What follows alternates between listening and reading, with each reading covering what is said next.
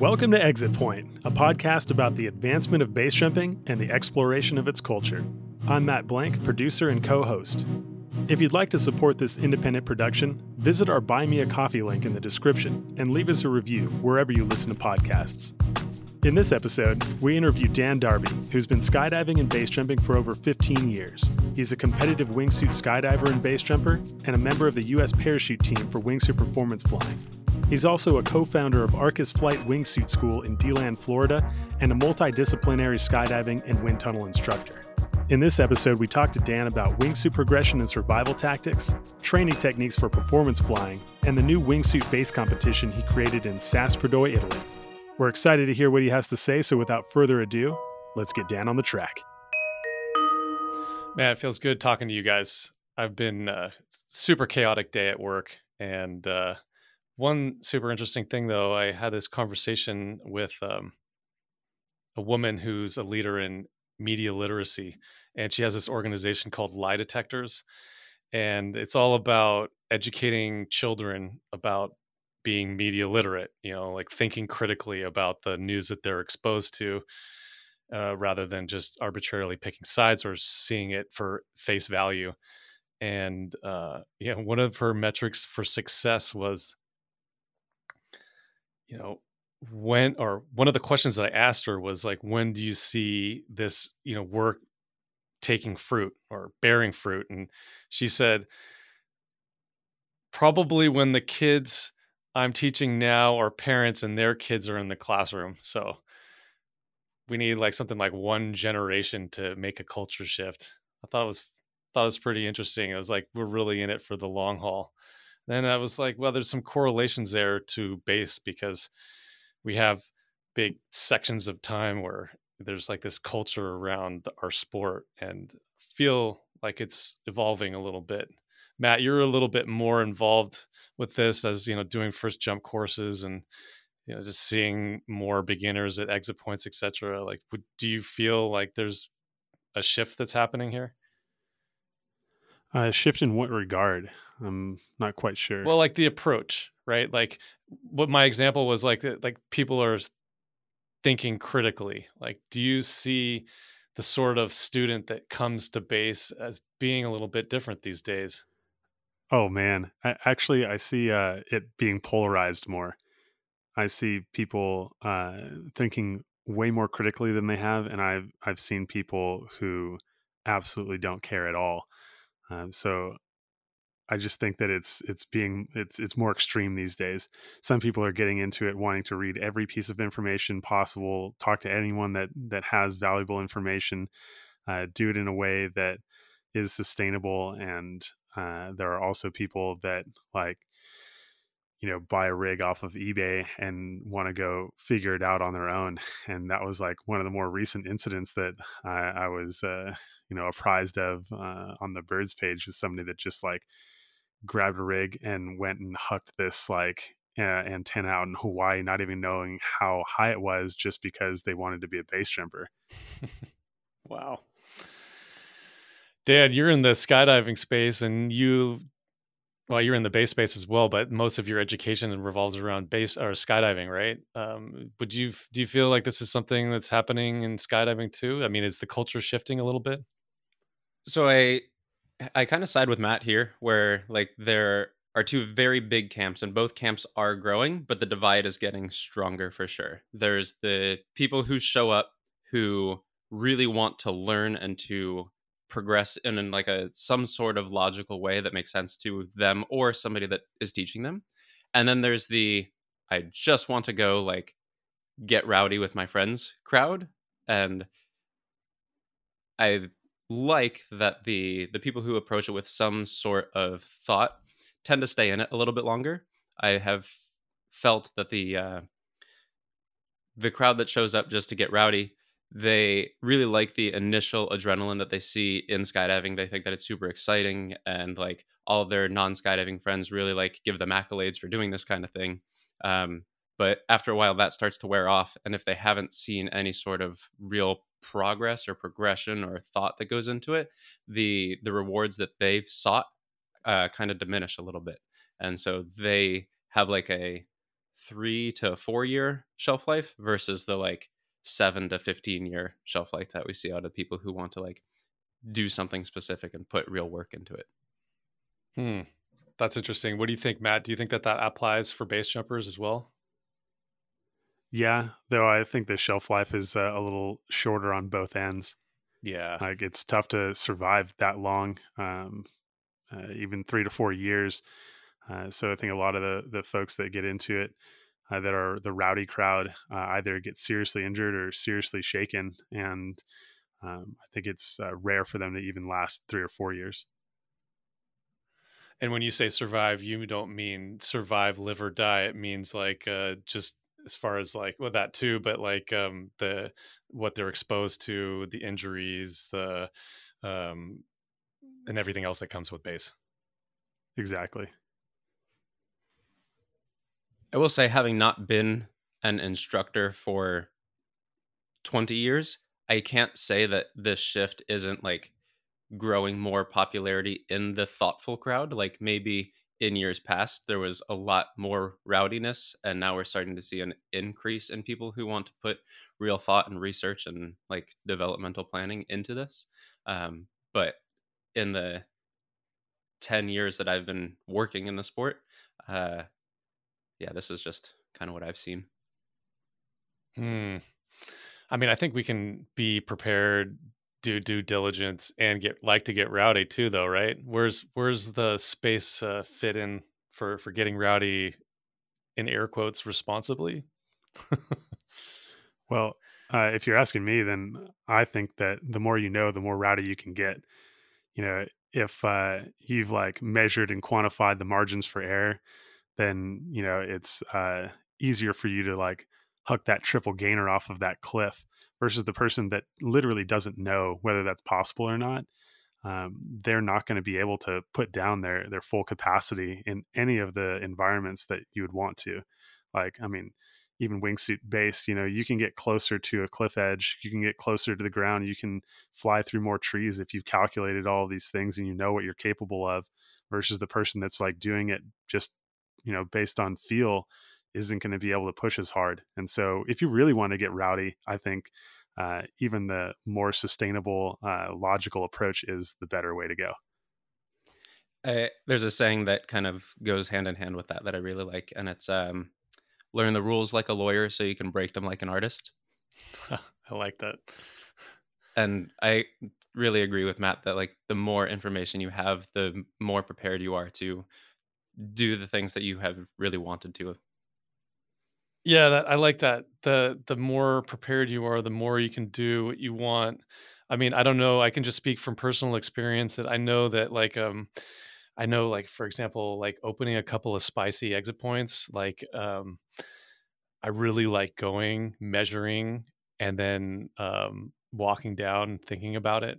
Like there's been 3 of those where it's like I measured it, took some pictures, didn't even bring my rig, and then walked down and just sort of chewed on the idea and just let that simmer a little bit.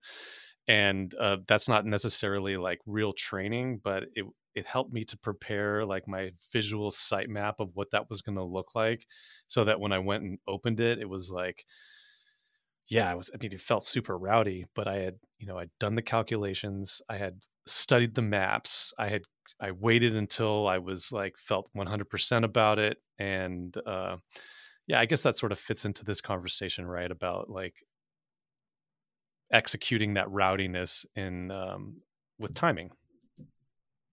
Yeah, and coming at things with like statistical like knowledge and information. Like you lasered it, you took pictures, you went home and you studied the maps. Like that's not, I don't know, I would even consider that being rowdy, even if the exit itself was spicy. I think that was pretty calculated on your part, and I admire that.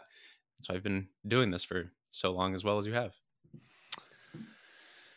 Yeah, well, maybe there's an element of luck there, especially in the early years too. That's funny too, because I sold a bit of gear to somebody that's just started wingsuit base jumping, and they don't know who I am, or not that I'm anybody, but like they don't know my history in the sport. And he asked me how long I've been base jumping, and I was like, like it's going to be a little over 14 years now. And it's like, oh, whoa, I hope to survive that long.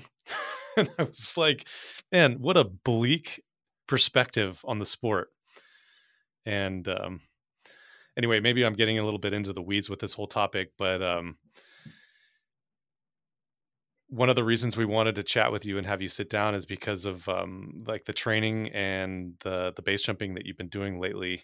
Um, like we're looking behind you there, and I don't know, maybe I can't even see how many wingsuits you have there. You have a wingsuit training program. Tell us a little bit about your business and what it is you're doing. Yeah. So my wife and I run a company called Arcus Flight out of Skydive to Land. We've got 62 rental suits and 12 wingsuit specific mains, so that just because you have a Velocity doesn't mean we can't stuff a Epicene Pro 130 in there and actually set you up for some good chances of success. But we've got the Sprint, Swift, ATC, Freak whole lineup in all the different sizes, so that somebody can show up and like, I want to get decent at this, and then we can take them through the whole process. And we ship suits across the U.S. with the parachutes. We want this to be pretty accessible. We want to see the sport grow. We want to see people do this uh, sustainably, So we don't want to see people going straight from the Sprint to the Freak. We would like to see some stops along the way. And if we can help make that happen for people, then I think that's a positive thing. Yeah, that's a really cool service. I mean, when I started wingsuit skydiving, I was limited to what was available on the drop zone at Lodi. So thankfully it was a pretty wingsuit friendly spot. But like as far as like sizing goes, or even like having the right parachute, I mean, I can't even remember how many people thought it would be a good idea to try wingsuiting with, you know, their elliptical canopy and had a chop and then got too scared and decided that that's just not for me. Yeah, so that's kind of one of the big things that we try to get people away from. Like, I have people show up for first flight courses, and they're just like really strongly like, I really want to do this with my Saber 2 107. And I'm like, you really don't want to do that. Like, we can just take so much mental load off of you by like the parachute's included in the rental price. The parachute, everything's included in what we do. So it's not costing any extra except for the 5 minutes to swap out your like canopy. They're on risers in deployment bags with pilot chutes, so it's not like a rigging hassle. It's a pretty easy thing that we can do, and you'd be shocked at how many people are just pretty adamantly against it. That's are there some other like common pitfalls that you have or see in students that come to you as far as like getting off the right progression path? We try to keep a pretty good handle on like the why we recommend doing these things. Like it doesn't sound like the most fun thing to be in a small suit for longer, but like we have shown people that if you do just 30 or 40 extra jumps in a small suit before you step up to something bigger, it's going to make the transition into something like an ATC or Freak so much smoother. You'll be able to fly with your friends safer, better, faster, closer, all the things that you really want to be doing, versus if you just tick the very bare minimums, then like I think that the thing goes pretty well together. I think that the suit lineup that we have is pretty intuitive and it flows together nicely. Um, the issue is when people get access to bigger suits and they don't want to work with us anymore. Uh, then we're not going to tell you that you can't, but it does make your lives and our lives more difficult. Right. You can do it, just not with us anymore. I mean, I'll definitely fly with people, but like if you don't want my advice, please don't make me give up my time giving it to you. Like that seems rude. Yeah. That kind of goes with base too, as wingsuit base too. And the hard question that we talk about is, do you use the suit that you're comfortable with, or do you use a suit that's right for that object? Right. I mean, ideally, you're comfortable with the suit that's right for that object. But this is a real question that people ask themselves. And I think it's worth discussing is like, if you've done, let's say, 250 jumps in a Freak and you have a crispy new alpine or aura or whatever, and you're going to go send it. Are you going to take the freak because you're comfortable with it, or are you going to take that big suit because it starts faster? So somebody a long time ago asked me about like the sustainability and the dangers of base and specifically wingsuit base.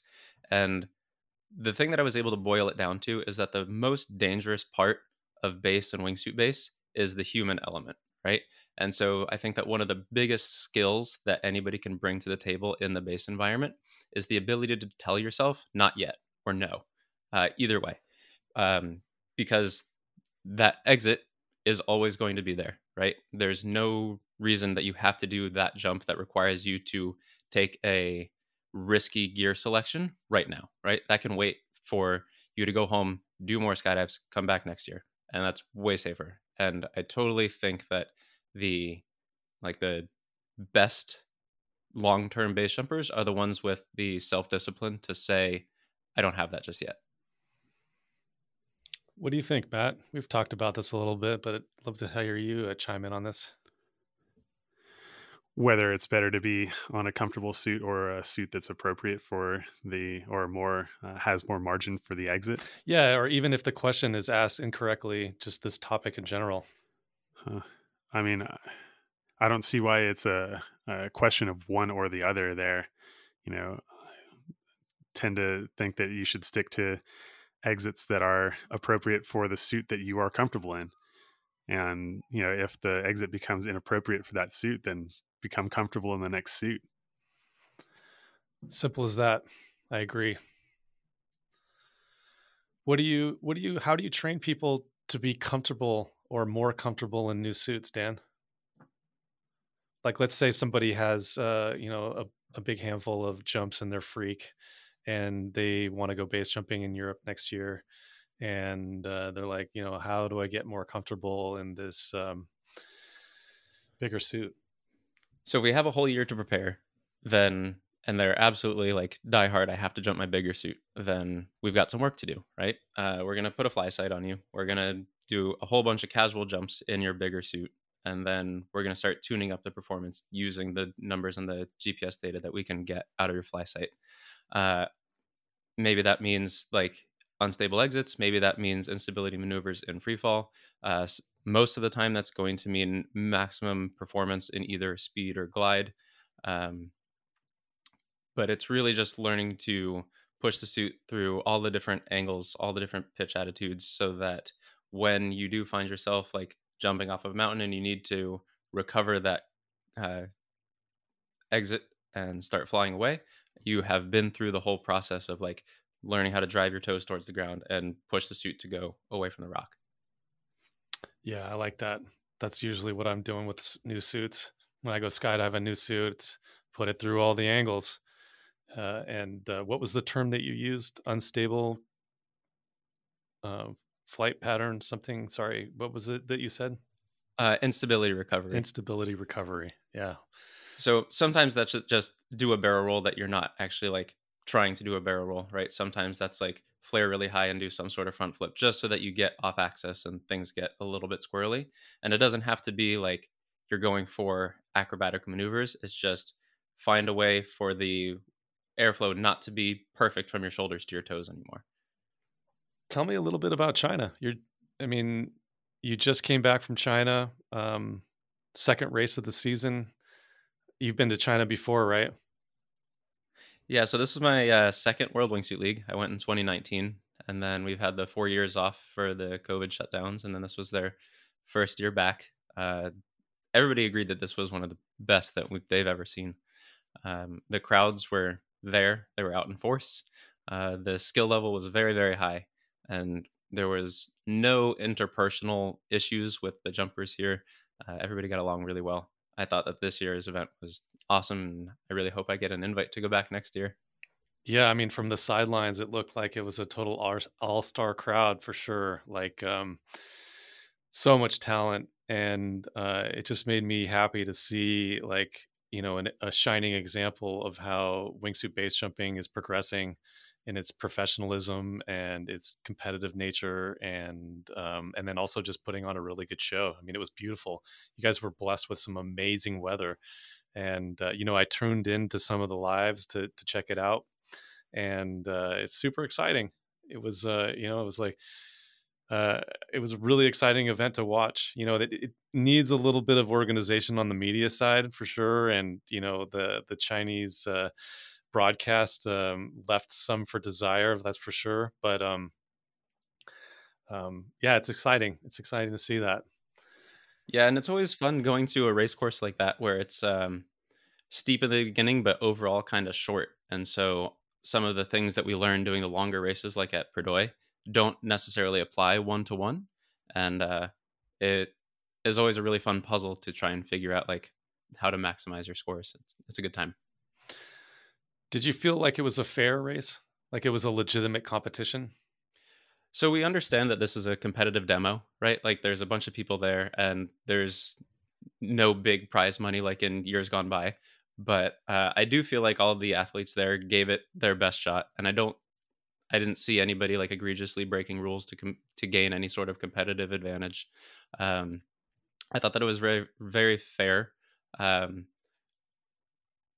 yeah, I thought it was a good race, but we understand that it's also a show, and so having like the countdown and the media there, and it takes you out of your head a little bit, and it's a really fun exercise in like narrowing your focus to the things that are important for what you're doing. One of the questions that I had too, from previous events, and then particularly in this one, is it's not all the fastest line isn't always the straightest line, and another instance that or factor that plays into this is weather.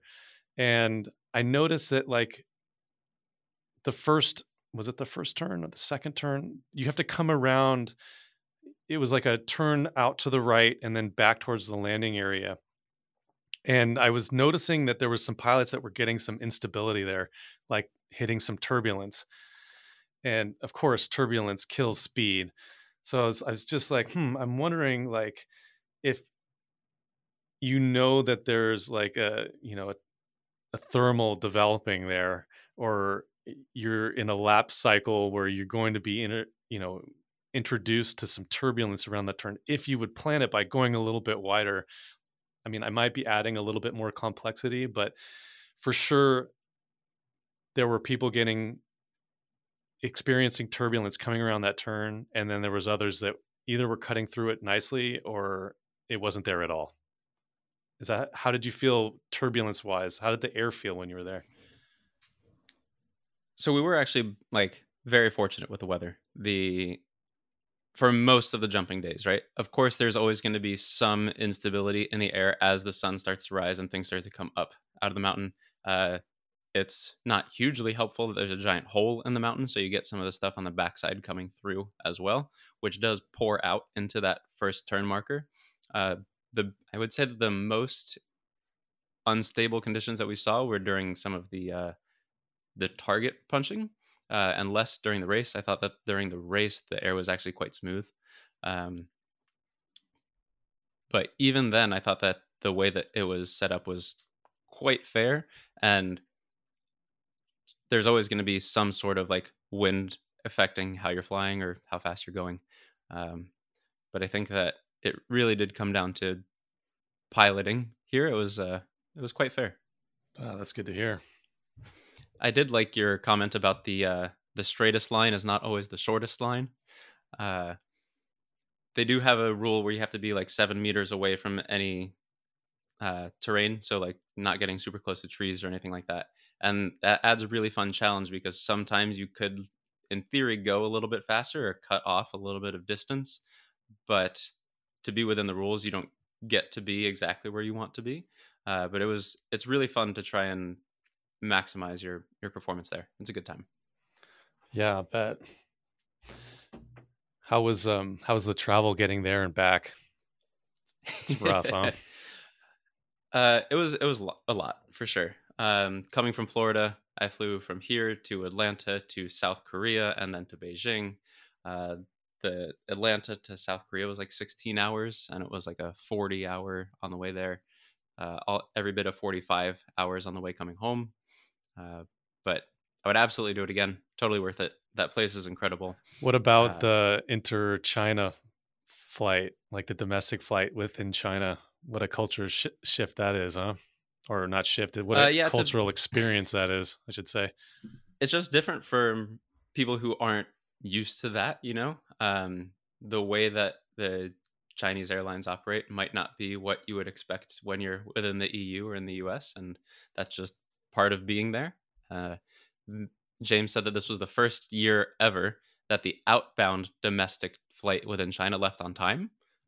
Like there was zero delay. We actually like left pretty much on time. He was very impressed and surprised by that because he was warning us pretty much all day. We're going to be in the airport till 2 a.m. It's going to suck, and that's just how it's going to be. And then we left right on time, so we were lucky all around. The food can be a bit of a cultural challenge as well, huh? I ate a lot of fried eggs. Yeah. Tried to keep it safe, Last time I was there, I did get a little bit sick towards the end, and I didn't want that to happen again this time. And so I did my best, kept foods simple. I hear that some competitors like to adjust their wing loading at the restaurant before a competition. I don't know so much that it's just at the restaurant or for competition as much as it is a lifestyle. All right. Gotcha. Yeah. Fast people like to eat is what I hear. Does that actually give a competitive advantage, or are you more competitive if you're, a shape like you, Dan, where you've got like a lot of weight in the like chest and shoulders? So I like to believe that I am built for speed, but I think that a little bit more weight is always going to be helpful as long as you're not adding extra drag. And I do think that we will see interesting changes coming to the top competitor next year. Um, in like suit selection and design, I don't know if the added drag outweighs the added mass or if it's actually a worthwhile trade-off. But I look forward to learning more in the future.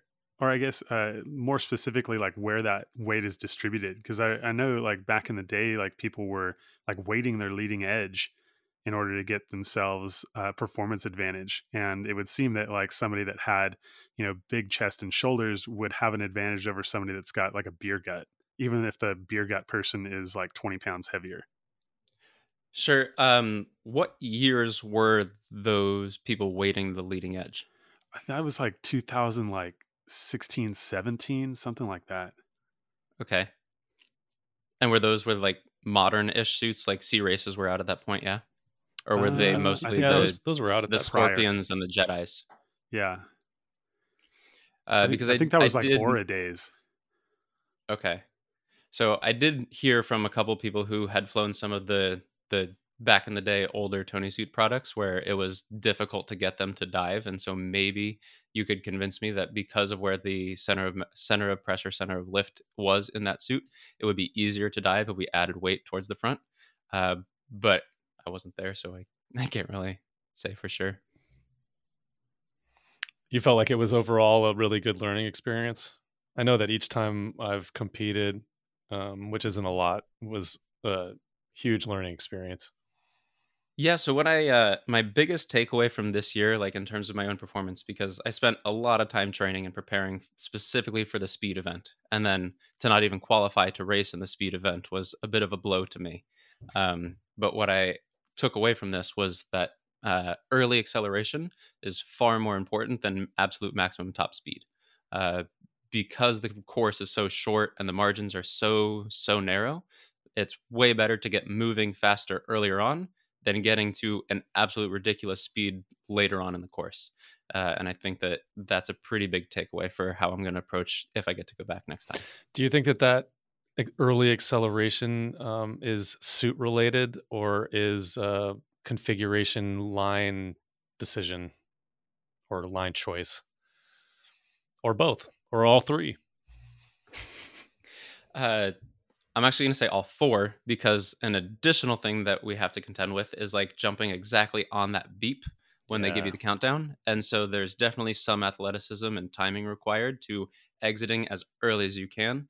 I do think that there's real competitive advantage to training that specifically with the audio file and just like repeatedly learning how far you can roll over before you push off so that your feet are losing contact just as the beep begins. That's probably the easiest way to shave like significant time. But I do think that one, suit selection matters a lot. If you look at the surface area and like distribution of where the surface area was on some of the like the winning suits, it looks very different to some of the other suits that were involved. Wait, that's And I that's an interesting point on the beep. I kind of want to dive into that for a second. So you guys are okay. saying that you're using the same timing every single time somebody leaves, which allows the competitor to anticipate the beep. Yeah, so they give you like it's a 10-second count, like a 10-second warning, and then there's 5 beeps and then a beep that you can go on. And you have to be in contact with the exit ramp until the go beep begins sounding. Uh, and so they're shooting your feet with a high frame rate camera so that if there's any question, they can pull it up and you can like review it. Um, but yeah, there's definitely like some element of pushing there, like when you can lean forward and be like primed and ready to push, or even pushing before the beep has happened, as long as your feet remain in contact with the exit ramp until it begins. Is there a reason why you do it consistently like that and not move to a more track and field like start where you get the ready and set and then the go is random so that people can't jump the gun?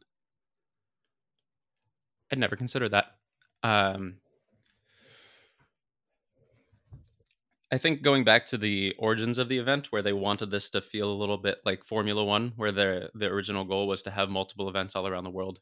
I think that that had something to do with it, where like you can see the red, yellow, green go in Formula One and most racing sports. I think that they wanted to keep it something like that. Also, making it a little bit more spectator and broadcast friendly makes, I think, more sense to do it this way. But I understand your point that it would be more athletic and competitive to have it a little bit randomized. I can't think of another sport out there where you have an individual event and then the start is randomized, right? Because in a track and field event or swimming, you have your lanes and you're all competing against each other and you're all taking off at that same randomized time. So I'm not sure if that adds or takes away from the competition, because then that really comes down to how often or how much have you trained this World Wingsuit League specific starting tone, right? Hmm. Because then I'm assuming there's going to be other races, or there's your race that we'll talk about in a little bit. Did you decide to use the same tone that they're using? So the tones that they use at the World Wingsuit League are provided by people who judge like Olympic skiing. They're really really high level, accurate to like thousandths of a second, and so the Prodoi base race doesn't have the same budget, so we use the FlySight one, which is it's a similar concept, different application. Um, but I do really like the the stable countdown and the exit beep with the ability to review if you're leaving on time or early, because I think that that does make it at least fair for everybody. Can we, Matt? Did you have any more questions about that? About the starting tone? Nope. Is I will add that when you get, well, at least when we got invited to the World Wingsuit League, James did provide the starting tones to all of the competitors, so you did have months to train with that if you decided to. that's nice. So we talked a little bit about so you can gain some time by training for the tone, leaving right at the opportune moment, and then the suit choice. Did you feel like you walked away from that event with a better understanding of like what a suit designed to accelerate early is like? I wish I had more experience designing and building air toys, but I don't. I have theories, and they're not really fully formed, so I'm uncomfortable like voicing them to the public. But I do think that like the absolute top speed is easier achieved with a different size, shape, design than the suits that are going to get moving right away. And for most of my flying, I love the super high speed suits, right? Like the Sea Base, the Sea Race, love those. They're super fast, really fun to fly. It gives you access to so many different places and lines, and they're great like tools to use. Um, but I do think that like the early acceleration on a course that's as short as this one uh, requires its own level of thought. Fair enough. I'm wondering, like, how long does the course need to be until that starts changing, huh? Yeah, it's like it's not super obvious, is it? I haven't found a clear answer for that yet. Like if you look at the Kings and Queens challenge that most people are doing from Perdoy, that seems to be like the if you can get up into the upper 250s, like the 256s, the 258s, the 260, if you're really fast, tends to give you some sort of advantage, even if you're not getting to those speeds right away. And so I think that it's right around the 30-second mark is where like being able to hit those absolute peak speeds really starts to matter. And I would love to see a race somewhere uh, that's like 45 seconds long. Can you explain a little bit about what the King is and Queen's challenge is? Sorry about that. Kings and Queens Challenge is an open 30-second race that you can do from any exit point in the world. You exit and you get 30 seconds to fly as far as you can. So it's a speed race that's measured in distance, and you upload your track to Sky Derby, and it'll spit out a number. Um, this is how many meters away from the cliff you flew in 30 seconds. It's one of my favorite things to do all summer. I'll spend weeks just playing this game, trying to figure out the best lines, the best dive angles, the best like times to arrest my dive, and really try to like crack the code of how to go a little bit farther. It's super nerdy and a lot of fun.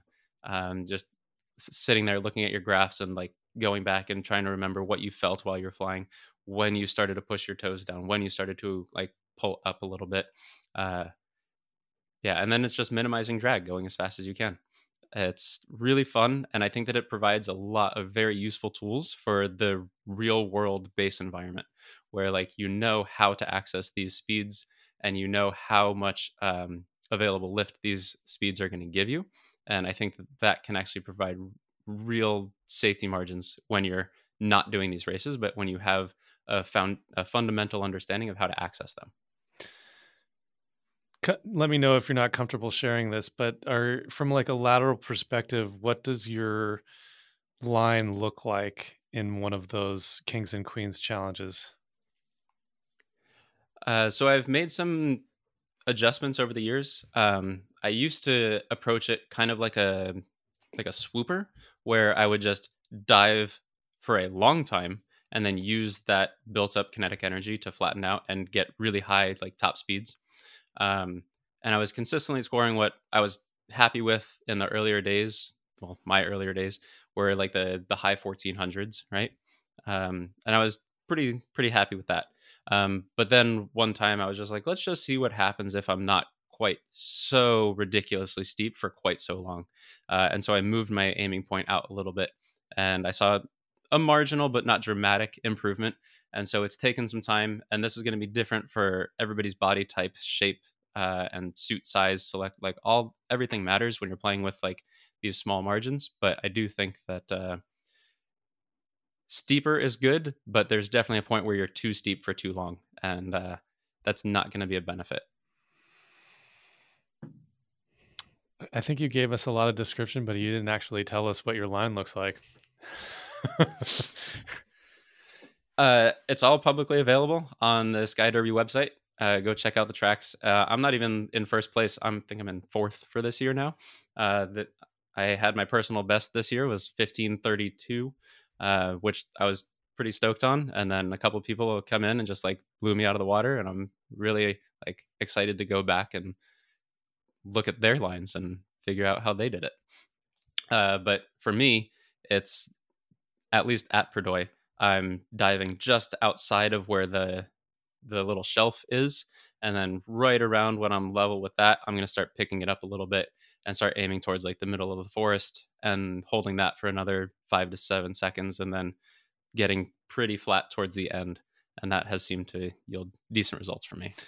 As you were talking, I could see your eyes fixing on something in the horizon, and you had this very focused look to yourself.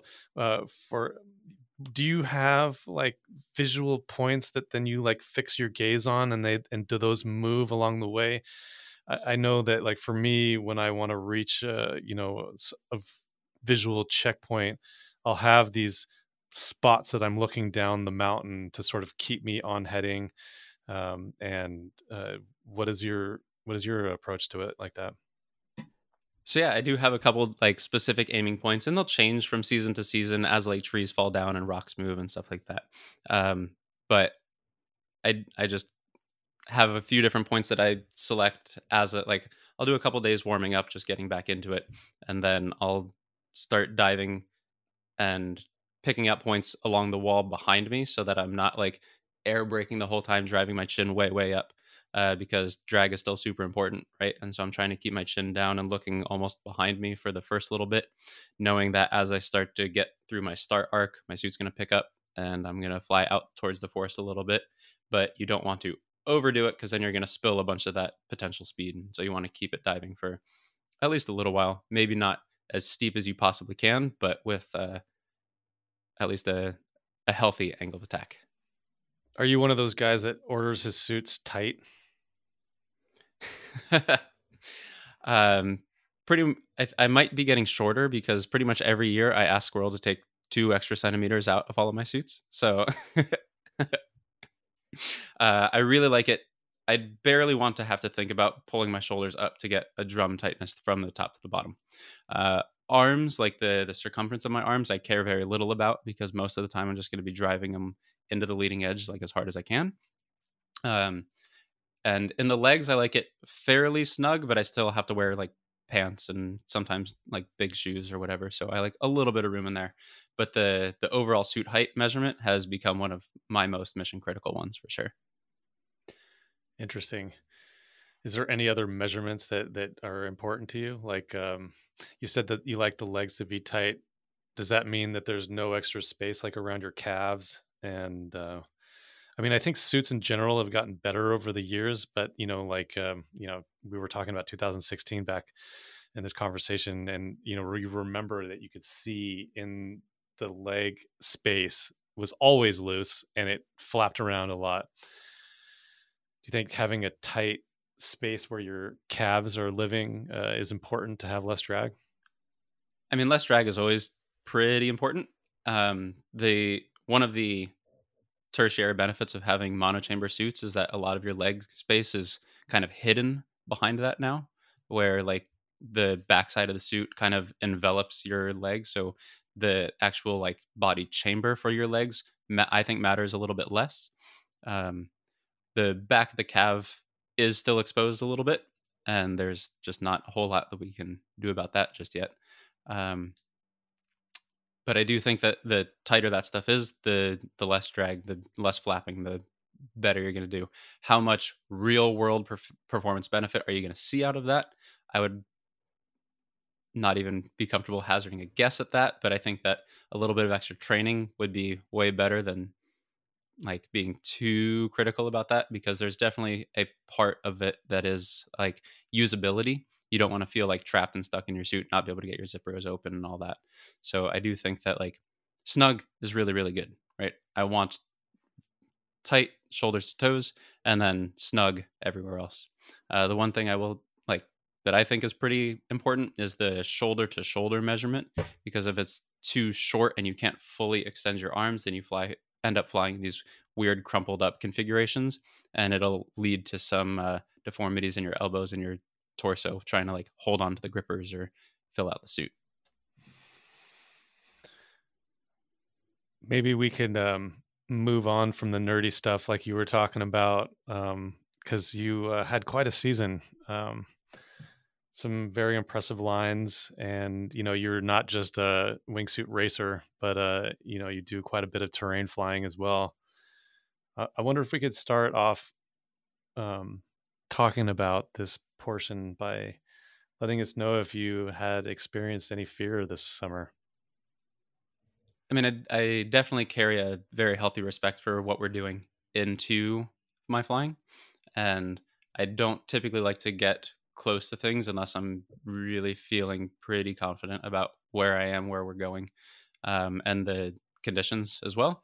Uh, Honestly, some of my scariest experiences were on approach. And I am very much a Floridian. So you put me on a rock and a rope and I am shaking. So I was definitely scared this season, but not so much in free fall. I I try not to push it too hard, and yeah, I want to be doing this for a long time. That's something that I think gets thrown around pretty loosely, and I think you're someone who spends a lot of time thinking about what you're doing. Um, when you say you take margin, how do you create margin? What does that actually mean for you? It's a hard question, right? I mean, Yeah, there's a lot, like there's a few different parts of that, right? So there's like the very physical thing of I'm flying wingsuit, right? I don't want to be sick, tired, like depleted from a long hike, anything like that. And then there's the physics of it, like I'm flying a wingsuit, right? And so um, I did a jump. Uh, well, years ago, I had hiked most of the way up one of the milk stool jumps and was just like not okay. You know, I was right below the chain section where like you're mostly through the elevation gain. You've got maybe like 40, 45 minutes left to go.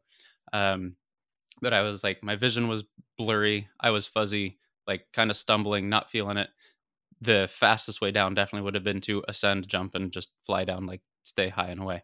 But I absolutely just couldn't do that. I didn't feel like that would be within my personal like safety margins, right? And so I would much rather like, okay, well, I know I crossed a river, so I can get some water. I still have a couple like bars and like snacks. So what should have been like a maybe 4 hour approach turned into like an 8.5 hour ordeal where I had to like do the whole thing in reverse, walking back down. But I think, like I mentioned earlier, the like ability to tell yourself no or not yet. Um, that's a really good way to build in margin. I've had some conversations with people about like why I chose the Aura 5 over the Corvid and Corvid 2.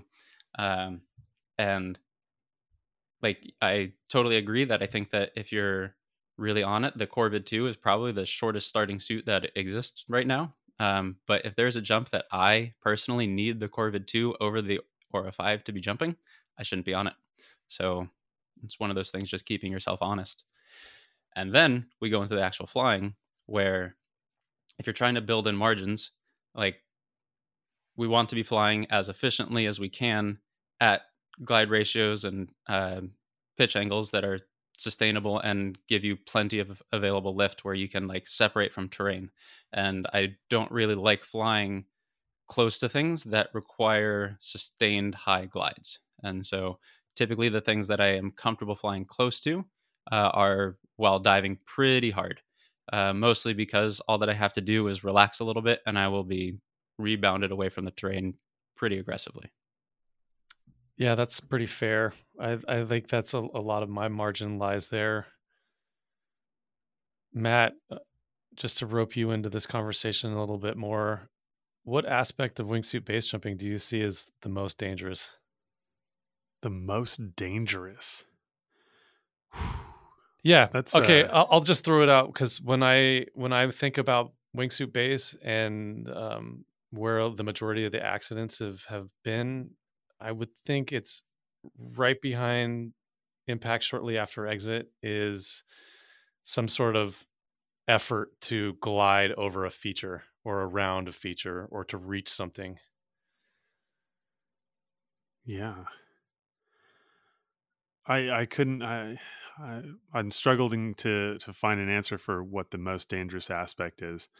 I was still thinking about all the margin question that you guys were on, and um, you're basically asking like where are the narrowest margins here. You know, uh, Right. which my follow up to Dan would be how do you quantify some of these margins, because I think in quantifying them, we'd maybe find out what the most dangerous aspect is. I think a lot of times people talk about margin in a very binary way, like something has margin or it doesn't have margin, versus like somebody saying like this has 10% margin for error, this has 50% margin for error. Um, you know, also I've been out of the wingsuit, base jumping game for a long time. Back when I was wingsuiting, it was definitely exits. Exits had the narrowest margin for error. You know, the suits didn't start as fast. People were doing things that were right on the edge of their capacity, finding lift right at the last moment so that they could outglide the terrain. I don't see that as like the things that were dangerous back in my day are like ridiculously easy these days. And now it's about like errors in judgment, where somebody like takes all the available lift and skill and technology to take their suit into a realm that theoretically it can go, but practically speaking has very narrow margin for error. Yeah, so unfortunately, you really hit something on the head there, that the easiest place to quantify margins are the exits, right? Like you can track your fly site, you can show yourself your start arc over 100 jumps, and you can see how similar or dissimilar those exits are. And then you can overlay that on top of another jump, and you can actually quantify, like, I will make this by 23%, or I need an extra 7% in order to be able to do this. And then you can actually set your own safety margins, if you will. Like if you are uncomfortable with anything being within 10%, which I think is maybe a little bit too thin, but that's just my personal opinion. Um, Unfortunately, now we're seeing less exit issues because one, technique has improved, two, suits have improved, and three, exit recon has improved significantly as well. And so the things like short starts really freak me out. I am not a short start guy. I'm not built for it. I don't train for it. I train for speed. I like to go fast. So I just avoid those super short start jumps. That's not my style. Uh, but that is the easiest place, I think, to quantify margins, right? And so once you're out into flying, then it becomes a judgment thing, right? And so you can know what the topography says. You can study the maps. You can see where the like over 2-to-1 glide sections are. Um, but then it just becomes, well, you can just not fly there, right? And so unless you're listening to real-time data and you know how fast you're going or how much available lift you have, then it becomes like okay, I have a pretty good understanding that this is going to be okay. But it does become just kind of a judgment thing. And I don't have a way to quantify that in flight. Yeah, the judgment. Go ahead, Matt. Yeah, I guess if I were to go back to my days, the scariest part of the wingsuit flight was the initial rollout. And not only because you were like not truly flying with any, authority yet, but also because you were very close to the terrain. And it was where you could make or break the entire flight. If you misjudge that rollout and you set too high of an angle of attack, you're in risk of stalling still into the terrain. And then furthermore, like could put yourself meaningfully behind the next checkpoint, uh, to a degree that you might actually have to like reaction pitch or completely change your line. And so that initial rollout, I feel, was the most scary. And to answer your question, Lo, maybe the most dangerous. What do you mean by rollout? So from the exit dive to finding an angle of attack that is appropriate for the next oncoming section. So from going to like free fall to fly. Gotcha. And I think it's important to note that physics hasn't really changed. And so even though the technology to laser the exits and get the overlays are better, we as pilots still have the ability to stall suits into terrain because we're too greedy too early on, right? Like there's definitely a part of learning wingsuit base that you have to accept some descent in order to translate that into powerful like forward speed. And so there's definitely like I think a scary school of thought where you just get out and get as flat as you can as early as you can, because that's not actually generating any sort of glide. And that's where I think that a lot of early training is required. Yeah, I'll back you up on that for sure. I jump with some people who are, let's say, talented alpinists and climbers and have limited wingsuit skydiving experience. So, they're they stay within their margins, but are not, super talented pilots. And that's something that I see a lot is like, okay, we're going about to do a flight that's over 2,000 meters, and they get out and it's just like full extension, boom, trying to pop off the exit and be flying as soon as possible when you have this massive jump you have. And this is really like, we've talked about this before, but like, what is the best start isn't necessarily the fastest start, but what's going to help propel you and continue to accelerate throughout that entire flight. And that I don't know where that came from, but now, like, those moments of slowing down, it's always like in my mind, just these, sirens and red lights coming on. I'm just like, okay, like, this is not a good place to be. And yeah, my more old and safety conscious self is like, just wants to be flying as fast as possible. With all of the things that training for time does poorly to teach us about how to fly wingsuits, I think that that theory right there makes a very good case for at least some introduction to PPC style flying, where it's all energy management, where you're only ever going to have as much power as you begin your run with, and there's never getting any of it back, right? And so I think that doing like some skydiving competition, even if it doesn't become your whole life like it accidentally did mine, I think that it's pretty helpful to get like a basic understanding of what the wind is doing as it pours over your leading edge onto the top surface of the suit, or what it shouldn't feel like when all of your body weight is resting in between your shins. Like, it's not a good place to be flying at those super high angles of attack. And I think that spending some time flying in those configurations can be really helpful when it comes to like recovering from a short start, or when you are out in the mountains and you want to get really far away. You know, I was really impressed in 2016 following you, Lo.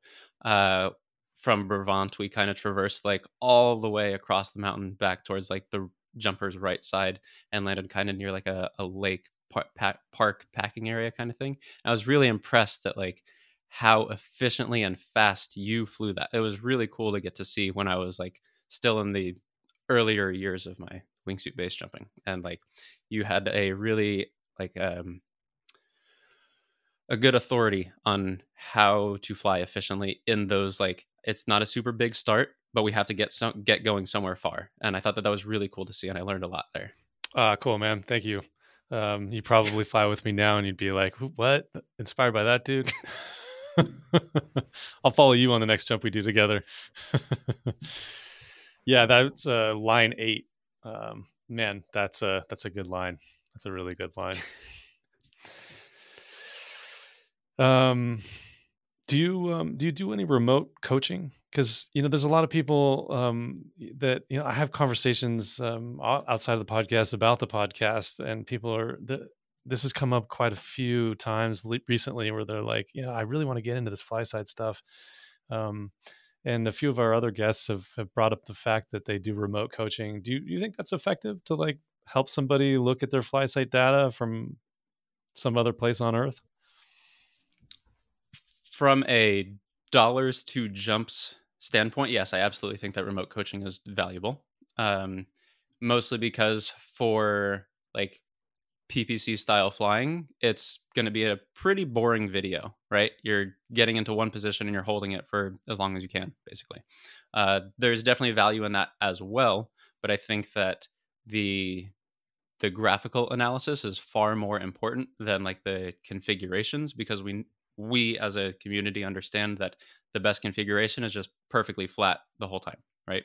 And so now it's just, where can I afford to pitch that and push my suit to get to maximize my results. And so I think that remote coaching is very valuable. And if you find somebody that you trust that can offer that for you, I absolutely think it's worthwhile.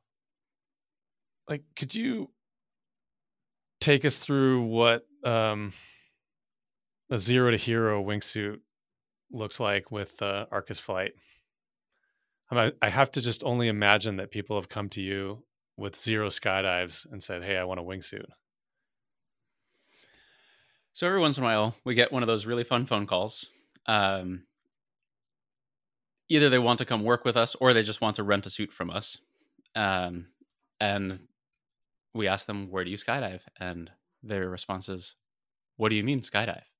And to have to explain like, well, this is like an advanced form of skydiving and you kind of need to like get into it first is always fun. Um, I think that there's definitely a place for like that sort of program, right? Where somebody has this long-term end goal in mind. But just knowing myself and our schedule, I don't want to do a disservice to people by offering something that I know that I can't realistically provide a good product for, right? I would much rather do uh, more work for more people than one person, but kind of like a intermittent job, right? Like I understand that I have the ability to do all of these things, but I don't have the uh, I would feel badly having to like segment things quite so much, right? And so I don't really like the personally doing the zero to hero thing myself, right? I do think that there's a good like there's use for that, right? There's definitely a place where somebody comes and like, hey, I've got 7 months. All I want to do is skydive, learn to wingsuit, learn to base jump, and I think that that's fine, right? Like you can definitely do it that way. But being as busy as I am and we are, I don't want to be the guy trying to do that because I think that I can service more people better by doing shorter one-on-one stints with people. And so I tend to direct people like, cool, that's great. Go learn to skydive, go do some like free fly coaching, angle coaching. Just don't just do zoo dives for 200 jumps and then come see me and we can actually get to work, right? Um, but I do we get those phone calls every once in a while and it's definitely fun. What we prefer to do is like have that conversation, go learn to skydive, local drop zone, whatever, and then come spend a week or two with us and we will get you at least like really far into the progression of being like an active wingsuiter, right? We do a first flight course where we get all the gear set up for you. We like go through all what we consider to be like the core fundamentals of being a wingsuit pilot in the skydiving environment, right? Where we have to understand like what jump run is, where we can expect other parachutes, how we navigate, logistical concerns on the plane, off the plane, getting on the plane, um, exits, the actual flying technique, and then deployment technique, and then parachuting as like a pretty low descent rate with the students being pretty much in your airspace at the same time. And so we go through a pretty thorough first flight course where like people walk away having like a pretty good grasp of what's going on. Uh, and then I really like to see them just start to get comfortable in the suit. And sometimes they don't even need me or us to be there for that, right?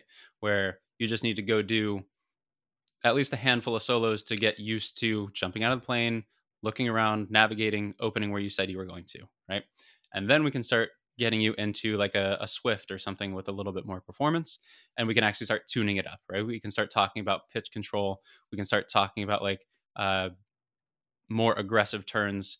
We can talk about flying in groups. We can talk about flying for performance. Then go do more solos. Use those tools that we provide you, right? I don't like to just take people's money and do the same jump over and over and over and over again. I really want to see people progress. I want to provide you the tools, and you get to go swing the hammer, right? And so when they do that for a week or two, they can go and hang out at pretty much any drop zone and fly a smaller suit with people who are at least capable of flying in groups, right? Then if they decide that wingsuit base is their like end goal, then they'll come back in a season after they've spent some time in their ATCs or their freaks, and we can actually start working on base specific drills. I've got a container that I really encourage people to put their base canopies into. I want you to feel the difference in the openings. I want you to have the full experience flying with a fly sight at what I would consider base performance, and then opening your base canopy and doing all the drills as if it was a base jump. But now we have way more time to play with it, right? So you get to do all the rear riser stalls. You can get to fly it backwards on the toggles. You can get to do all the fun stuff. And then it's an accuracy jump at the end, right? So where things really start to matter. So we'll do that for a week, and then off they go. Off they go. Did that answer the question? Off they go into the big wide world. How many, I guess it doesn't really matter how many, but do you feel like there's a certain percentage of your students who are there for wingsuit skydiving and they're there for wingsuit base jumping? It's just for me to get an idea of like, people that come to you, what are they trying to get out of this? What are their goals? So that's always a difficult conversation for me to have with them as well, because I get a lot of the wandering, aimless, or slightly embarrassed about their goals types where they really want to wingsuit base jump, but like they have either been laughed at or like told to put that aside by other people. And I'm not that guy, right? Like if you come to me with 0 skydives, I will give you the path how to do that, right? I encourage long-term thinking, right? And I don't want anybody to be embarrassed to say that like, I would like to wingsuit base jump, and say that with like some sort of conviction. And I don't mind that at all, even if it's in the first flight course, right? And I would say that of my first flight courses, at least 40%, more likely 45 to 48%, are at least comfortable saying, I would like to wingsuit base jump one day. I don't know if I can, right? Then I would say of the like outside of first flight course coaching, like day rate coaching, I would say 65% is I just want to learn to be a better wingsuit skydiver, and then 35% is probably like specific wingsuit based stuff, where sometimes that's just performance based, and sometimes that's like I'm leaving in 2 weeks, tune me up. That's an interesting one about being embarrassed with their goals. Matt, have you had a lot of experience with people? This is kind of a cool conversation because we have the base jumping first jump course side of things, and then we have the wingsuiting side of things. You both are bringing like the two elements of wingsuit base together. But I'm wondering, Matt, do you see a lot of people that on the drop zone or that you're exposed to? I mean, I guess it would be less inclined to do that with you because you're a base instructor. But do you see that people are sort of timid about expressing their true goals? Sometimes. And I agree with Dan. I really encourage long-term thinking. And I think a lot of people get shut down early because of one reason or another. It's scary to find somebody that is unprepared for a really dangerous environment, expressing the desire to be in that dangerous environment. But I've done my best to adopt the same approach as Dan. I never tell anyone no. It's always yes. It's a yes and. So, somebody comes to me and says they want to be a base jumper and they've never touched a parachute in their life. It's yes, I can help you do that. And here's where you need to start. And it might not even be with skydiving. It might be with other extreme sports that they're already interested in that give them the skills and knowledge to be effective operators in a very dangerous environment. Right. And along the way, like we'll start, learning the bits and pieces that will make them effective base jumpers. But it costs you nothing to put somebody on a path towards that goal. And anyone can pick up a book and start learning about the thing that they want to eventually do. And so, yeah, I do come across a lot of those people. I also come across a lot of people who are timid about their goals, and I try and rewire that for them. Because, like, if you've got something in mind, if you got a dream in mind and you're timid about it, then you're going to go about the training all wrong, right? Like, if somebody is expressing to them, like, well, you should just focus on skydiving right now. Okay, well, where does that put most people? That puts most people doing like 4-way belly jumps, which is totally irrelevant for like base jumping.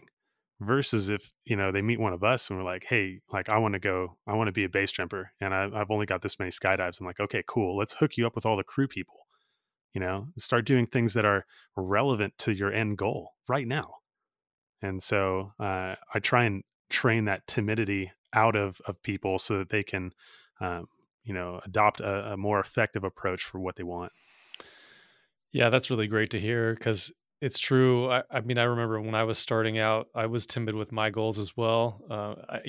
Obviously, I grew up in the skydiving world in a place that was a little off white, little less than normal. But even there, it was like, yeah, just like you said, people would just shut you down, and so you kind of learn to keep that to yourself and get the best you can out of it without being absolutely forthcoming. But I'm wondering if that's sort of a shift in cultures as well, that people see, that this progression path has been popularized, and it's more common knowledge to realize, okay, I want to be a base jumper. I'm going to start skydiving.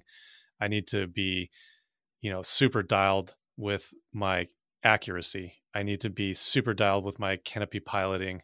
I need to be, if I'm going into the tracking or wingsuit space, that I really need to learn how to fly my body.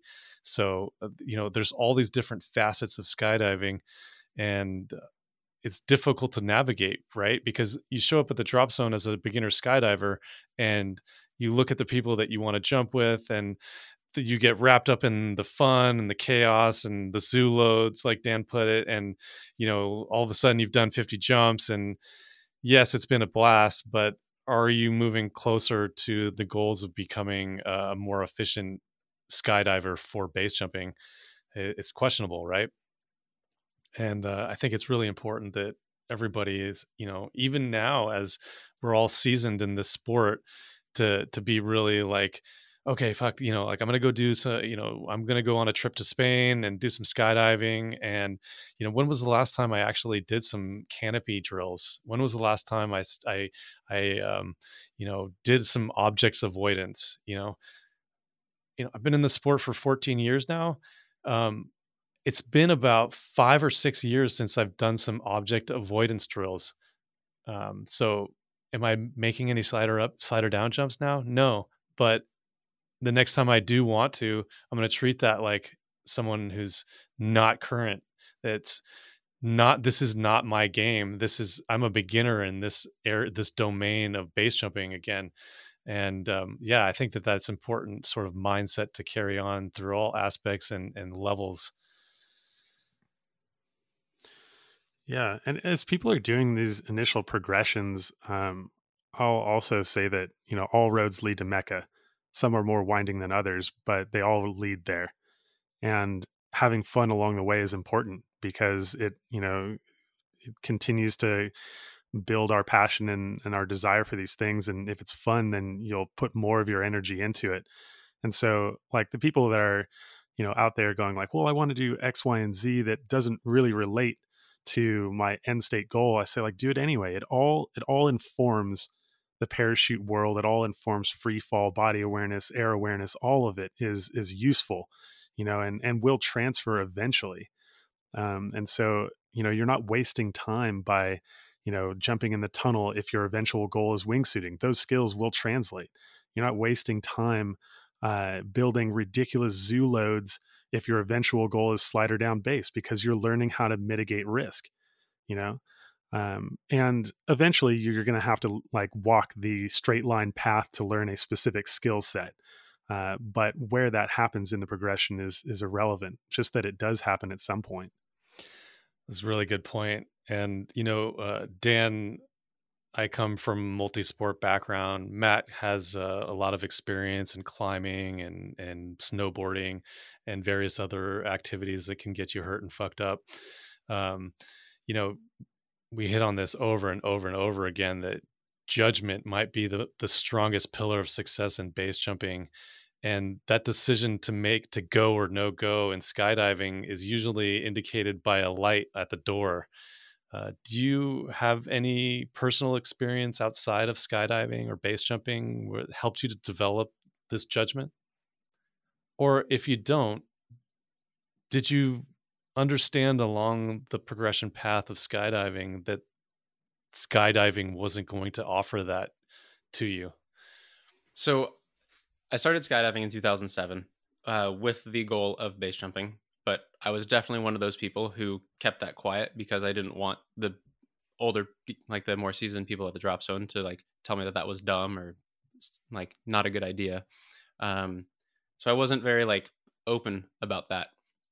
But I did bring like I understood how uh, self-reliant you needed to be in the base environment when when I began skydiving, right? I understood what that end goal really looked like, where there's no riggers around, there's no packing, there's no pilot. It's just you can jump or not jump, and it's really up to you. Um, so I did try to bring that attitude towards skydiving when I did begin. Living in Florida, I wasn't big into rock climbing. Wasn't ever like a sailing person or anything like that. I had some like team sports backgrounds, but nothing ever like this really. Um, and so it really developed in the skydiving world where I knew what I wanted. And one of my best friend growing up, he got into this like just before I did. And so he got to like kind of clue me in onto what I could expect coming through it. And that was hugely helpful because like when I showed up to do AFF, I had already learned how to pack, right? Like I knew what was going on. I understood the gear. He was already base jumping at the time, so I got to understand like what a base pack job looks like and how like you can just do it in your front lawn and then go climb an antenna and jump off of it. And so like there's really no supervision. And so I was very fortunate to come into the sport just after somebody that I loved and respected like had done the same thing. And so I had that like very like foundational understanding of like how critical like decision making on your own was. That's good to hear that mentorship actually can inspire, wisdom in this, like it's really a giant question mark of like how do you instill wisdom into students, right? Or people who are new at this, because I mean, we all can fun, like what Matt was saying, like we can't lose sight of the fact that we're doing this for fun, right? Like this is one of the most inspiring, awe-inspiring, fun activities that you possibly can do. Um, and kind of goes without saying.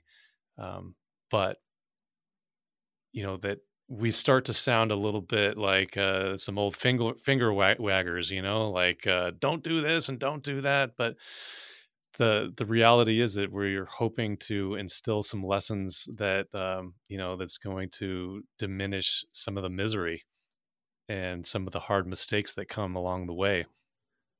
And Well, I'll say something to that. please go. Yeah, the finger wagging, it's not so much don't do that. It's the wisdom becomes in us being able to say, if you do that, this is the eventual result. I'm not telling anyone what to do or not to do. I'm just being honest with them about the trajectory, right? And we've been around long enough that that trajectory has played out multiple different times. And if we are truly calculating jumpers, then we can quantify the margins that somebody is working with and then mathematically tell them, like, this is how long you'll be able to keep that up. This is the probability of this ending in this fashion for you. And again, if somebody tells me like, hey man, I'm trying to burn the candle at both ends, stick wicks in the middle, burn those motherfuckers too, then I'm like, okay, well, I've done my job of like imparting the wisdom that I have of like, this is the eventual goal that you're driving for. And if that's intentional, then I'm going to step back and let you do it. I haven't told you like, what to do or not to do. I've instilled the wisdom that I have over the experience of my life. That's much better than finger wagging. That's for sure. Like one experience or one memory kind of comes to the surface when we talk about this is Alex Duncan. Super good guy. So fun to hang out with, so fun to jump with. And he always just had like this carefree sort of like he was there. He was like surfing, like it was just like, we're going to go to the beach and you're just going to hang out and we're going to make some jumps. And, it was just so relaxed. And I really envied him in a way in his approach. And it was just, there was no stress. There was no, and, in comparison to my own, where I was cautious, am cautious and fearful and, um, hesitant sometimes. and sometimes off-putting socially because I don't want to be in a situation that I know is could be potentially driving me towards a situation I don't want to be in. And I really envied that sort of laid back attitude, and I don't think that fits with bass. I don't think it works. The older I get, the more and longer I've been in the sport, the more I wish it could be like that, but it's not. I do think that a like an overwhelming fear is probably not the best place for a performance, but definitely a healthy respect of like we need to operate at a very high level here can definitely increase your longevity. Sure, you can come to certain exits with like a pretty high degree of certainty that like everything's going to be okay, but I don't think that like it should be compared to surfing. Like you're just going to go like sit on a wave and then go have like a mai tai by the beach. I don't think that that's exactly the mountain environment that I want to be base jumping in. um and that's not to say that like other people can't operate that way, but I do think that like some sort of fear or respect is definitely like the best way to have a long lifespan here. I mean, it seems like we're talking about relaxation. You know, being relaxed is something that like commonly is given like as the how do we how do we improve performance? Well, relax. But uh, there is it's on a spectrum here. If you are too relaxed, then you're actually not going to have the correct body tension, you're not going to have the right reaction time, and you're going to devolve your performance. If you're too tense, then obviously like you're going to be twitchy and you're not going to perform very well. And where that where you draw the line, I think, is based on the margin for error and the capacity that you have to perform that given task. If you notice somebody treating, a wingsuit terrain line like they're, surfing a shore break that's like 2 to 3 feet, then obviously like they're a little too relaxed for that environment. Like, dude, get it together. Versus like somebody that's like, you know, noticeably tense in an area like jumping the bridge static line or something like that, or jumping, getting a PCA off a bridge into like a grass field, and you're like, okay, wow, like this person needs to relax a little bit more in order to perform better. Absolutely. And there's definitely a correlation between that, terror on one side and chilling on the beach, having a Mai Tai on the other, right? As far as general awareness, and then on both ends, like just not being sufficient. We talked a lot about goals. Um, and I'm wondering here, you seem to be, Dan, someone who's driven by progression, performance. Um, are you checking in regularly with your own goals to make sure that you're in it for the right reasons for yourself and it makes sense what you're doing? Because this may sound like a convoluted question, but you know, even with a lot of confidence and training and this whole lifestyle of wingsuiting and base jumping, it demands a lot from us: the time, money, focus, all of that stuff like that. Do you check in with yourself, like, is this what I really want to be doing, or is this something that's like an overwhelming, yes, this is who I am and what I want to do with my life?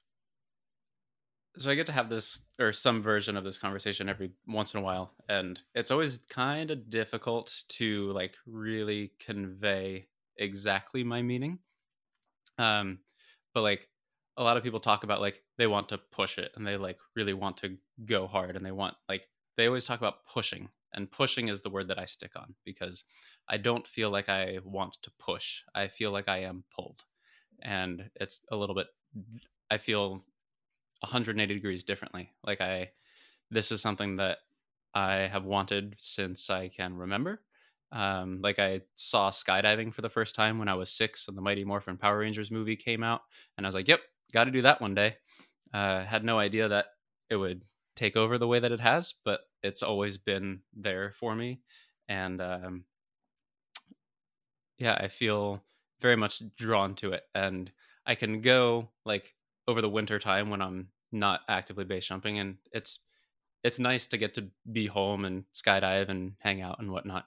But I definitely feel like an internal desire to want to be jumping off of mountains and flying my wingsuit and landing in cool places and just having that experience too. Um, and then on top of that, there's the like, I want to race and go fast and have fun. That's always a good time. Yeah, I think the thing that keeps me coming back is generally at the landing area, like just looking around and absorbing all those feel good here and now chemicals rushing through my body, and just unbelievably grateful that I get to live out these sort of moments. And that's what keeps me coming back. What about you, Matt? Do you ever vacillate on the whys? On the whys of base jumping? Yeah. Yeah, every single jump. I think it's healthy to continue to question why we're doing this. And I commonly tell people, I quit after every jump, and then I find a new reason to pick it back up on the next one.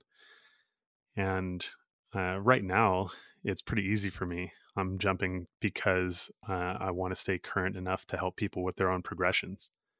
I've gotten so much out of the sport that, or the activity, the game, the pursuit, the practice. I like practice. I've gotten enough out of the practice of base jumping that I feel like my real pushing for new goals is over, and now it's all about helping the next generation avoid the mistakes that I've made, and hopefully get them more of what they want at less of a cost. So you're finding a motivation through helping others.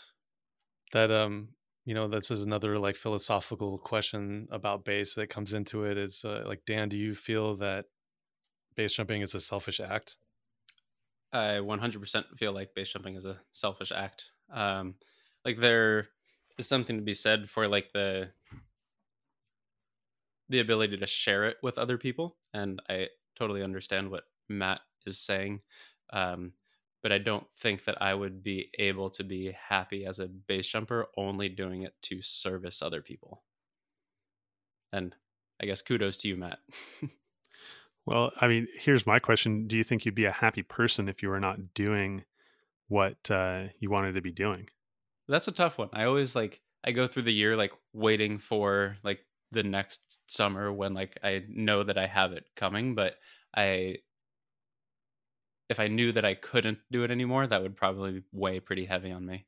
I don't know that I would be an inherently unhappy person, but it would definitely take a toll, I think. True enough. And how does that serve the people around you? Like if you're walking around an unhappy person because you were not able to, pursue the dreams that you have, you know, does that give them more or less capacity? Like does that give them more or less of you? Sure. So, like, you can't pour from an empty cup, you know? So, is it like a selfish act to be selfish so that there's more of you to go around? Like, that's a valid point. Yeah, and this goes back to a conversation that we had with Super Frenchie and how we really define selfishness. I think, in my book, selfishness is doing something for yourself at the expense of others versus something that was self-serving, which is doing something to fill your cup, as you just said, right? And we have to do that in order to be useful to other people. If I'm like using all the hot water in my house such that like no one else can take a hot shower, that's selfish. If I'm not showering and I start to smell like a bridge troll and my health starts to deteriorate, well, now I'm not being self-serving enough, and that is detracting from other people's experience. Totally valid. No, yeah. there's definitely like I really like the you can't pour from an empty cup kind of thing, and so I think that yeah, like self-serving is very different than selfishness. Right. And I'll say that, like, perhaps base jumping doesn't fit into the category of selfless. There is an there is an element of like, I want this, you know. Hmm. But calling it selfish is strange. I think that there are ways that it can be selfish. I think it's all in how you do it. If you're one of those people that asks no questions, jumps into the game without any understanding, totally takes reckless, decisions, and ends up, costing your life. Let's put it to the extremes. Like, it ends up costing you your life, and you have done so unintentionally, unaware, uh, totally made a mistake. Like, I would say that that is a selfish act. You know, I would say that it's selfish to base jump without any plan for what happens in the event that you get injured or die, because you're not considering the other people that you will affect, right? And there will be effect. It's not like everyone's just going to, congratulate you for, following your dreams and then move on.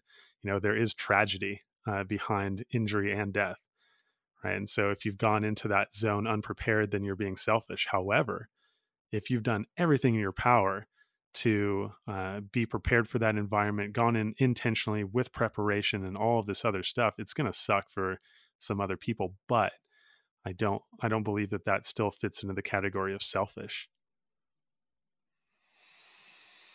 Yeah, I think this is not necessarily a binary question, right? There's some gray in between, and how you approach it, and how you're going to fill up your cup, and what you're going to have in that cup to share with others after you make that base jump, or while you're preparing for those base jumps, and what it brings to your life in general is really dependent on whether or not you're acting selfishly or not. Right. Yeah. How selfish is it? I think is the question. Not is it selfish or not. It's all on a spectrum, just like the other concepts that we've been talking about. And that really comes down to a question of, what do you need as an individual, and how prepared are you to get what you need? Like, if all you need is 10 base jumps in your entire life, but for some reason you do, 5,000, okay, you might be, being a little more selfish than others there, because there are other ways that you could have spent your energy, that was, not putting your life at risk. And then the opposite of that is also true. If what you need in your life is to continue base jumping for the rest of your life, and that's the thing that's keeping you on planet Earth, literally. And there are people like that in our community who like put down the gun to pick up the parachute.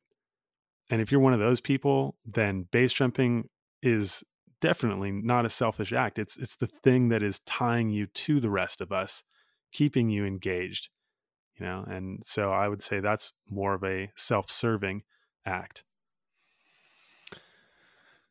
Dan, do you envision your base jumping career into the future and what it's going to look like? I have hopes. Yeah, I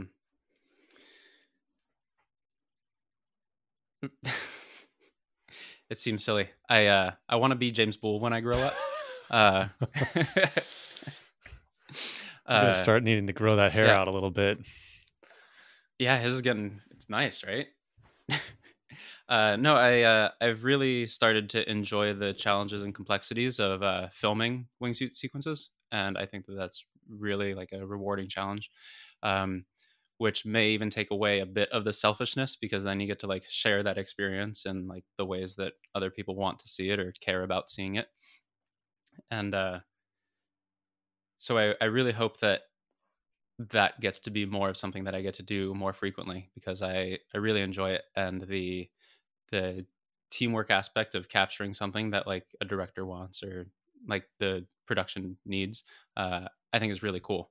It's a very unique set of challenges when you're like running battery wires like down your suit into the nutsack, and you're like mounting things on the helmet weird or backwards, and it's a unique style of jumping that has to be very tailored for what you're doing, and I would really like to do that more. And yeah. That's really cool. That's something lately that I've really been enjoying doing as well, and just having that new challenge, or not necessarily new, but added challenge that doesn't necessarily up the danger, is really attractive to me. Because like I'm not looking to fly hardcore terrain lines anymore, and but I'm getting that same sort of like challenge through trying to capture people's flights, chase them down, catch up quickly, be in the position that I want to do, thinking about framing the shot. What's the light? Where's the light? Where can I be to capture this the most beautifully? Um, yeah, it's a never ending progression path right there. Can we talk a little bit about camera flying and maybe what you've learned over the last season or two? And because I've seen you posting some beautiful shots and on a variety of different cameras, and share with us a little bit of the knowledge you've been getting about keeping people in frame and keeping yourself out of trouble. uh yeah, so I've always really liked cameras. Like I've always thought that they were really cool, but I've never had something that was like so focused, that I wanted to like capture from all the different like ways. And so I really have enjoyed the challenges. Like I got to spend some time with Jeb this summer, following him like out of helicopters and down some base jumps, and that was really good. One of my favorite games to do while I'm skydiving, especially during like chaotic first flight courses, is to not let my shadow touch the student. And so like you're having to do the trigonometry of like where can I be while the student is maybe not in total control, so that you still get shots of them but you're not letting your shadow touch them. And I try and like dock points for myself if I mess that up. um but um When you're base jumping, do you use ringside, or how do you keep people in frame, or how do you know that they're in frame? so I sometimes will use a ring sight. I've taken pretty good care to mount it with like the nylon screws, so that if it does hang up, it'll break off. I had one get lost. Well, I've had lost two skydiving. Haven't had any issues base jumping, thankfully. Um, but definitely the ring sight's super helpful, especially when it's like an important jump.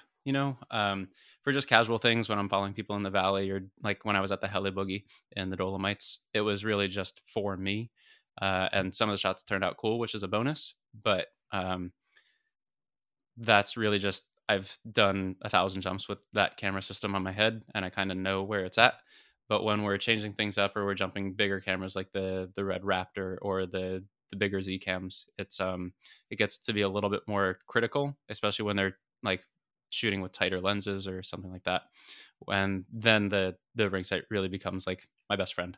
And like I would stand there and like have somebody sighting the camera, and I would ask them where on the body like the view actually was, and then I would make a note to myself about what the ring sight needed to look like on their body to replicate that shot in the air. And so sometimes it was like put the ring sight on their jaw, and then I knew that the whole body was in frame, or like keep the center of the ring sight on their BOC, and then I knew that I was getting exactly what I was asked for. uh, and so I got to do that while I was shooting that Nike commercial in Switzerland a couple of weeks ago, and that was a really really fun challenge to get to work with people who um, had limited, like the camera crew had limited skydiving and wingsuit experience. And so when we were able to like capture pretty much exactly what they were asking for, they were really happy about it, and I thought that was pretty neat. I've got a question about flying with somebody and being the camera flyer, and how much trust it takes and how you build that trust between each other. I had the great fortune of working on a project with Dan not too long ago, where he was the camera flyer for Val Sobel, and they were doing wingsuit base jumping in Moab. And while those are being more commonly flown lines, still they are not very they don't have a whole lot of margin. Like, you've got to be on it the entire time. And when you're camera flying, you're mostly focused on the person. And so I'm wondering, like, how do you build trust enough in that person to follow them through a line with like relatively zero margin. And are you relying on them, or are you splitting your awareness between the line and the camera? And if so, like what percentages are devoted to each?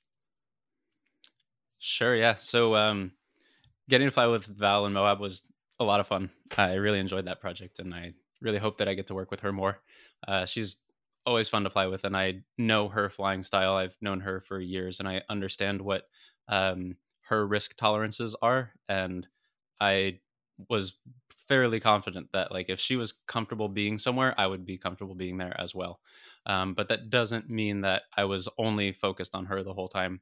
Um, Realistically, like, it's always on me to make my own flying decisions in flight. And so it's 45% sighting the shot and then 55% looking out the corner of my eye off to the side, making sure that I know where we're going and I'm happy with it.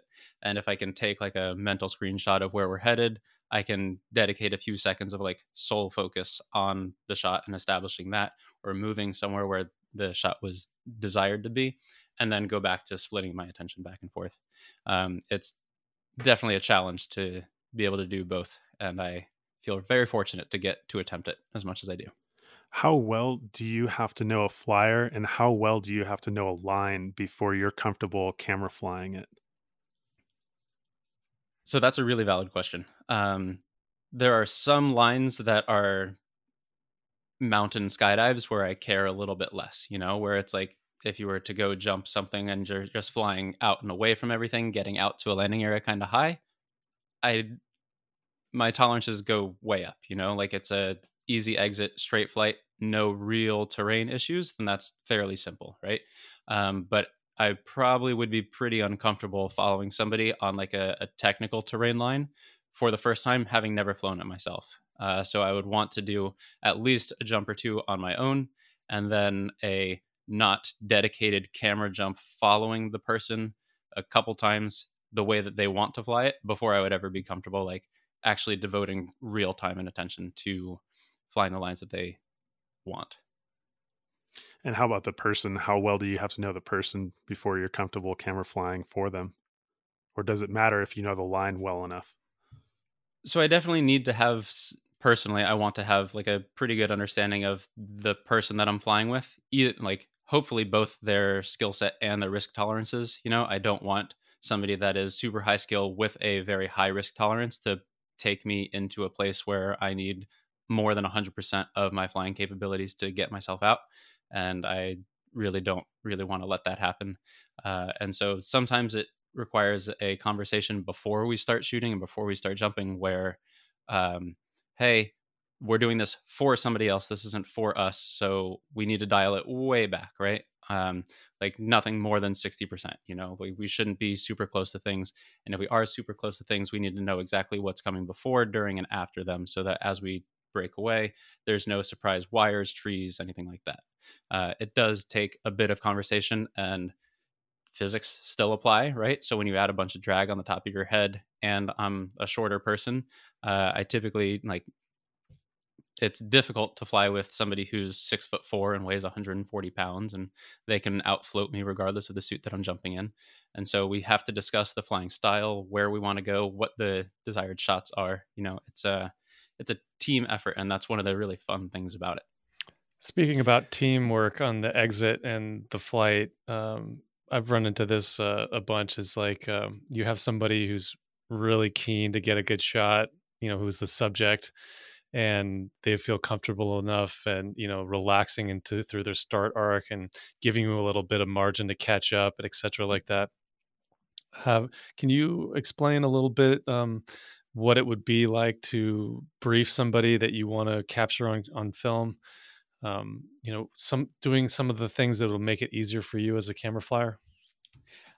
I definitely need help, especially when like I'm jumping with tall people and I have big bulky things up top, So there's still physics that still apply, right? I can't just outfly people all the time. And like it does become like very much teamwork. And so typically it's I need some sort of not your flattest, best, fastest start ever, right? Sometimes you can, like, if I can size up a suit, like if I'm in a sea race and somebody's in a freak, then that makes my job a little bit easier.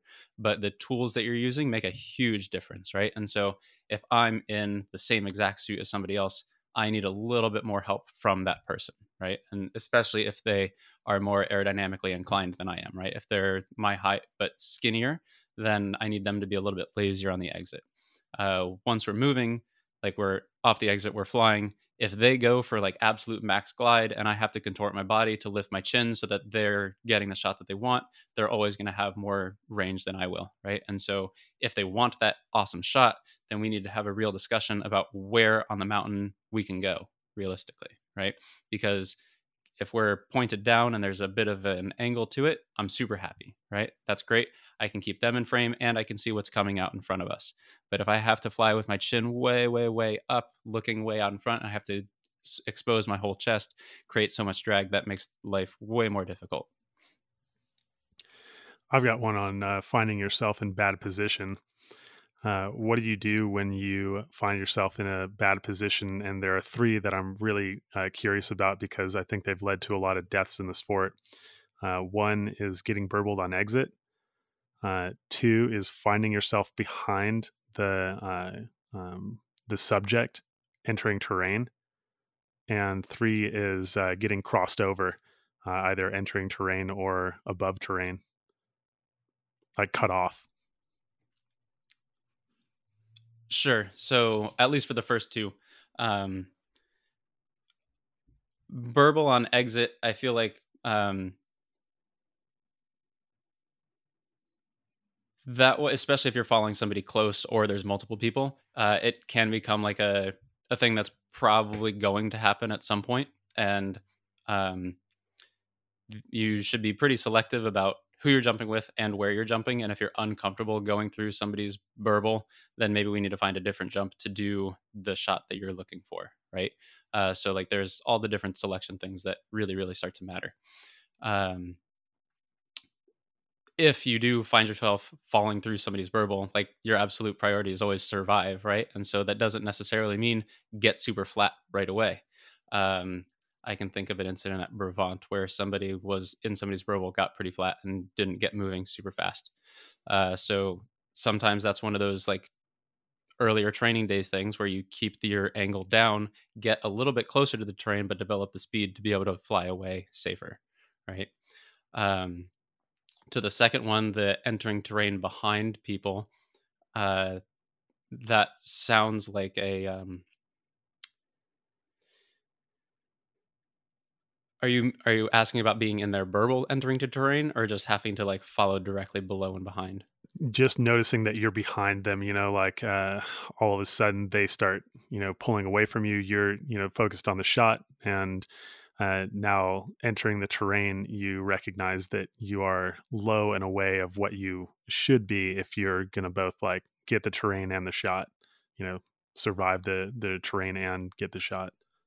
Yeah, so I got to have a conversation with James while I was just in China, and he says there's no shot worth dying for, and I totally agree with him, right? And so it's way easier to deviate from the plan, fly safely, get out high, go open land, repack, go do it again, versus having to do a body recovery and make your friends go find a different camera flyer. So it's always better to just bail, stay safe if you find yourself in that situation. Yeah, nobody knows better, huh? Like James got that fairly early on, that lesson. He impacted the snow with very little out and just walked away with a broken back on a professional job, I believe. Yeah, he's I'm happy he's still with us. I'm very happy he's still with us. He got to tell me that story, and that's not really my story to tell, but it was he did get a very good lesson. Well, hopefully And we'll then have the him third here. one Sorry. is yeah, no, that was great. And then the third one is getting crossed over. Somebody cuts you off. What's the um, do you have a strategy for that, dealing with that? I mean, I haven't been in that situation. Not to say that it couldn't happen, but I haven't been there yet where like I didn't have eyes on everybody that was on the jump that was supposed to be being filmed, right? No surprises. One like an ounce of prevention is worth a pound of cure kind of things where everybody should be briefed. And if things aren't going to plan or if people are exiting the shot, then my job would be to back off and let people regroup so that we can do this better. But again, if something does go weird, high up and out is always the way. Dan, we haven't talked at all about your race. It's been super exciting for all of us to see a new venue and a beautiful location, and particularly in Europe. So tell us a little bit about what inspired you. How did it go? And are we going to see it again next year? Yeah, so this was the first year for the Prodoi base race. I had been talking with the city of Canazei for pretty much the last year, and it was a little bit slow going at first. We had to overcome some bureaucratic hurdles, but eventually we got permission to host the first one as like a test event. So I hand selected some people, and we did the first one in July this year. It had been 4 years since we had seen any other base races. So there was a world base race in 2019 in Norway, and then the 2019 World Wingsuit League was the most recent base wingsuit race. And so I had really wanted to put something together, and it did feel a little bit weird to be hosting an event in Italy as an American, but everybody seemed really receptive to it. The city council seemed thrilled that we were bringing something that was showy to the area. They thought that it was a really cool idea. They really liked it. We had 12 competitors. Everybody learned a lot, which was really like a big part of this. I truly believe that learning to fly at these high speeds creates a lot of available lift, and it helps everybody learn how to fly maybe just a little bit safer. And if you can take any of the lessons that you learn flying in these types of configurations into your terrain flying, I think it's just a net positive for the sport in general. And so I actually have a meeting tomorrow with the city of Canazei about selecting dates for next year's event. So it is all tracking green for now, and I would really like to see you there, Lo. I'd love to make it. Matt, you got something to add? Yeah, I have a question about competition, and I'm wondering, do you have a precise definition for what healthy competition looks like? And as an organizer, how do you foster that type of competition? So I've heard stories about at races in the past, people being what I would consider kind of bad sports to the other competitors, where maybe because there was money on the line, or maybe they just really, really wanted to win, like intrinsically, where they would like use psychological warfare and try and like one up the other competitors or try and put them out a little bit. And I would never want to see that at something that I'm a part of or organizing. I think that that's like kind of shitty, and I think that what we're doing is already like high stakes enough, that learning to race and fly fast is just a friendly competition kind of thing. We're not getting sponsored by, like Porsche, or we're not making any real money off of doing this. I think that if it becomes your like sole mission to like beat other people, I think that that's pretty unhealthy competition, right? I think that there's a difference between wanting to be better than you were yesterday, and I think that that's actually quite healthy. Like I think that that is just a growth mindset, and I think that's not a bad thing at all. So, if I'm picking you up correctly, then the points are that winning is a byproduct, and the goal is to just perform as well as you can. And when you notice somebody focusing on winning, like gamesmanship, then that's a marker for unhealthy competition. And then centering on like really what's important, like the superficial things of sponsor money and whatever else you gain from winning is not as important as like surviving. Yes, for the most part, but I don't want it to sound like I don't think that wanting to win is bad. Like I think that that's fairly human, and wanting to like if you go to a competition, you want to be competitive and you want to win. I don't think there's anything wrong with that. But I think that if that becomes your sole life purpose, maybe that's a bit unhealthy. Okay, so if it Um, becomes like by any means necessary. yeah, I wouldn't want to see any like cutthroat competition. Like we can go and we can train and we can win and be competitive against one another. But I don't really think that like the no matter what the cost really fits in with what we're doing. So do you have any tricks or suggestions or lessons learned for fostering a healthy competition environment? Hand select your competitors. No, I'm sure that if we just had like an open invite, we would see some people show up who just like want to prove something, and I think that you can go prove something by yourself, right? What we're doing in the public eye, I think, needs to be taken care of, because our image as base jumpers is already pretty wild. And I think that if you're going to hold competitions or be part of competitions, a degree of professionalism is absolutely required. Well said. And we're running out of time now, and I just want to say that it's been a fantastic opportunity to chat with both of you. I've gotten so much out of this conversation. It's just such a pleasure to be able to put these headphones on and have these kind of conversations with guys like you, Dan and Matt. So thank you so much. And maybe we can do this again leading up to or after the next edition of Pordoi. I'd love that. Thank you so much for having me, Lo. Thanks, Matt. Thank you. We hope you enjoyed this episode. If you have any thoughts about what you've just heard, please don't hesitate to reach out to us. Big shout out to Mark Stockwell, our sound engineer and co-producer. We love you, and we couldn't do this without you. If you'd like to learn more about the podcast, visit our website, exitpointpodcast.com. Until next time, take care. And for everyone jumping out there, remember it's not what we do, but how we do it that speaks for who we are.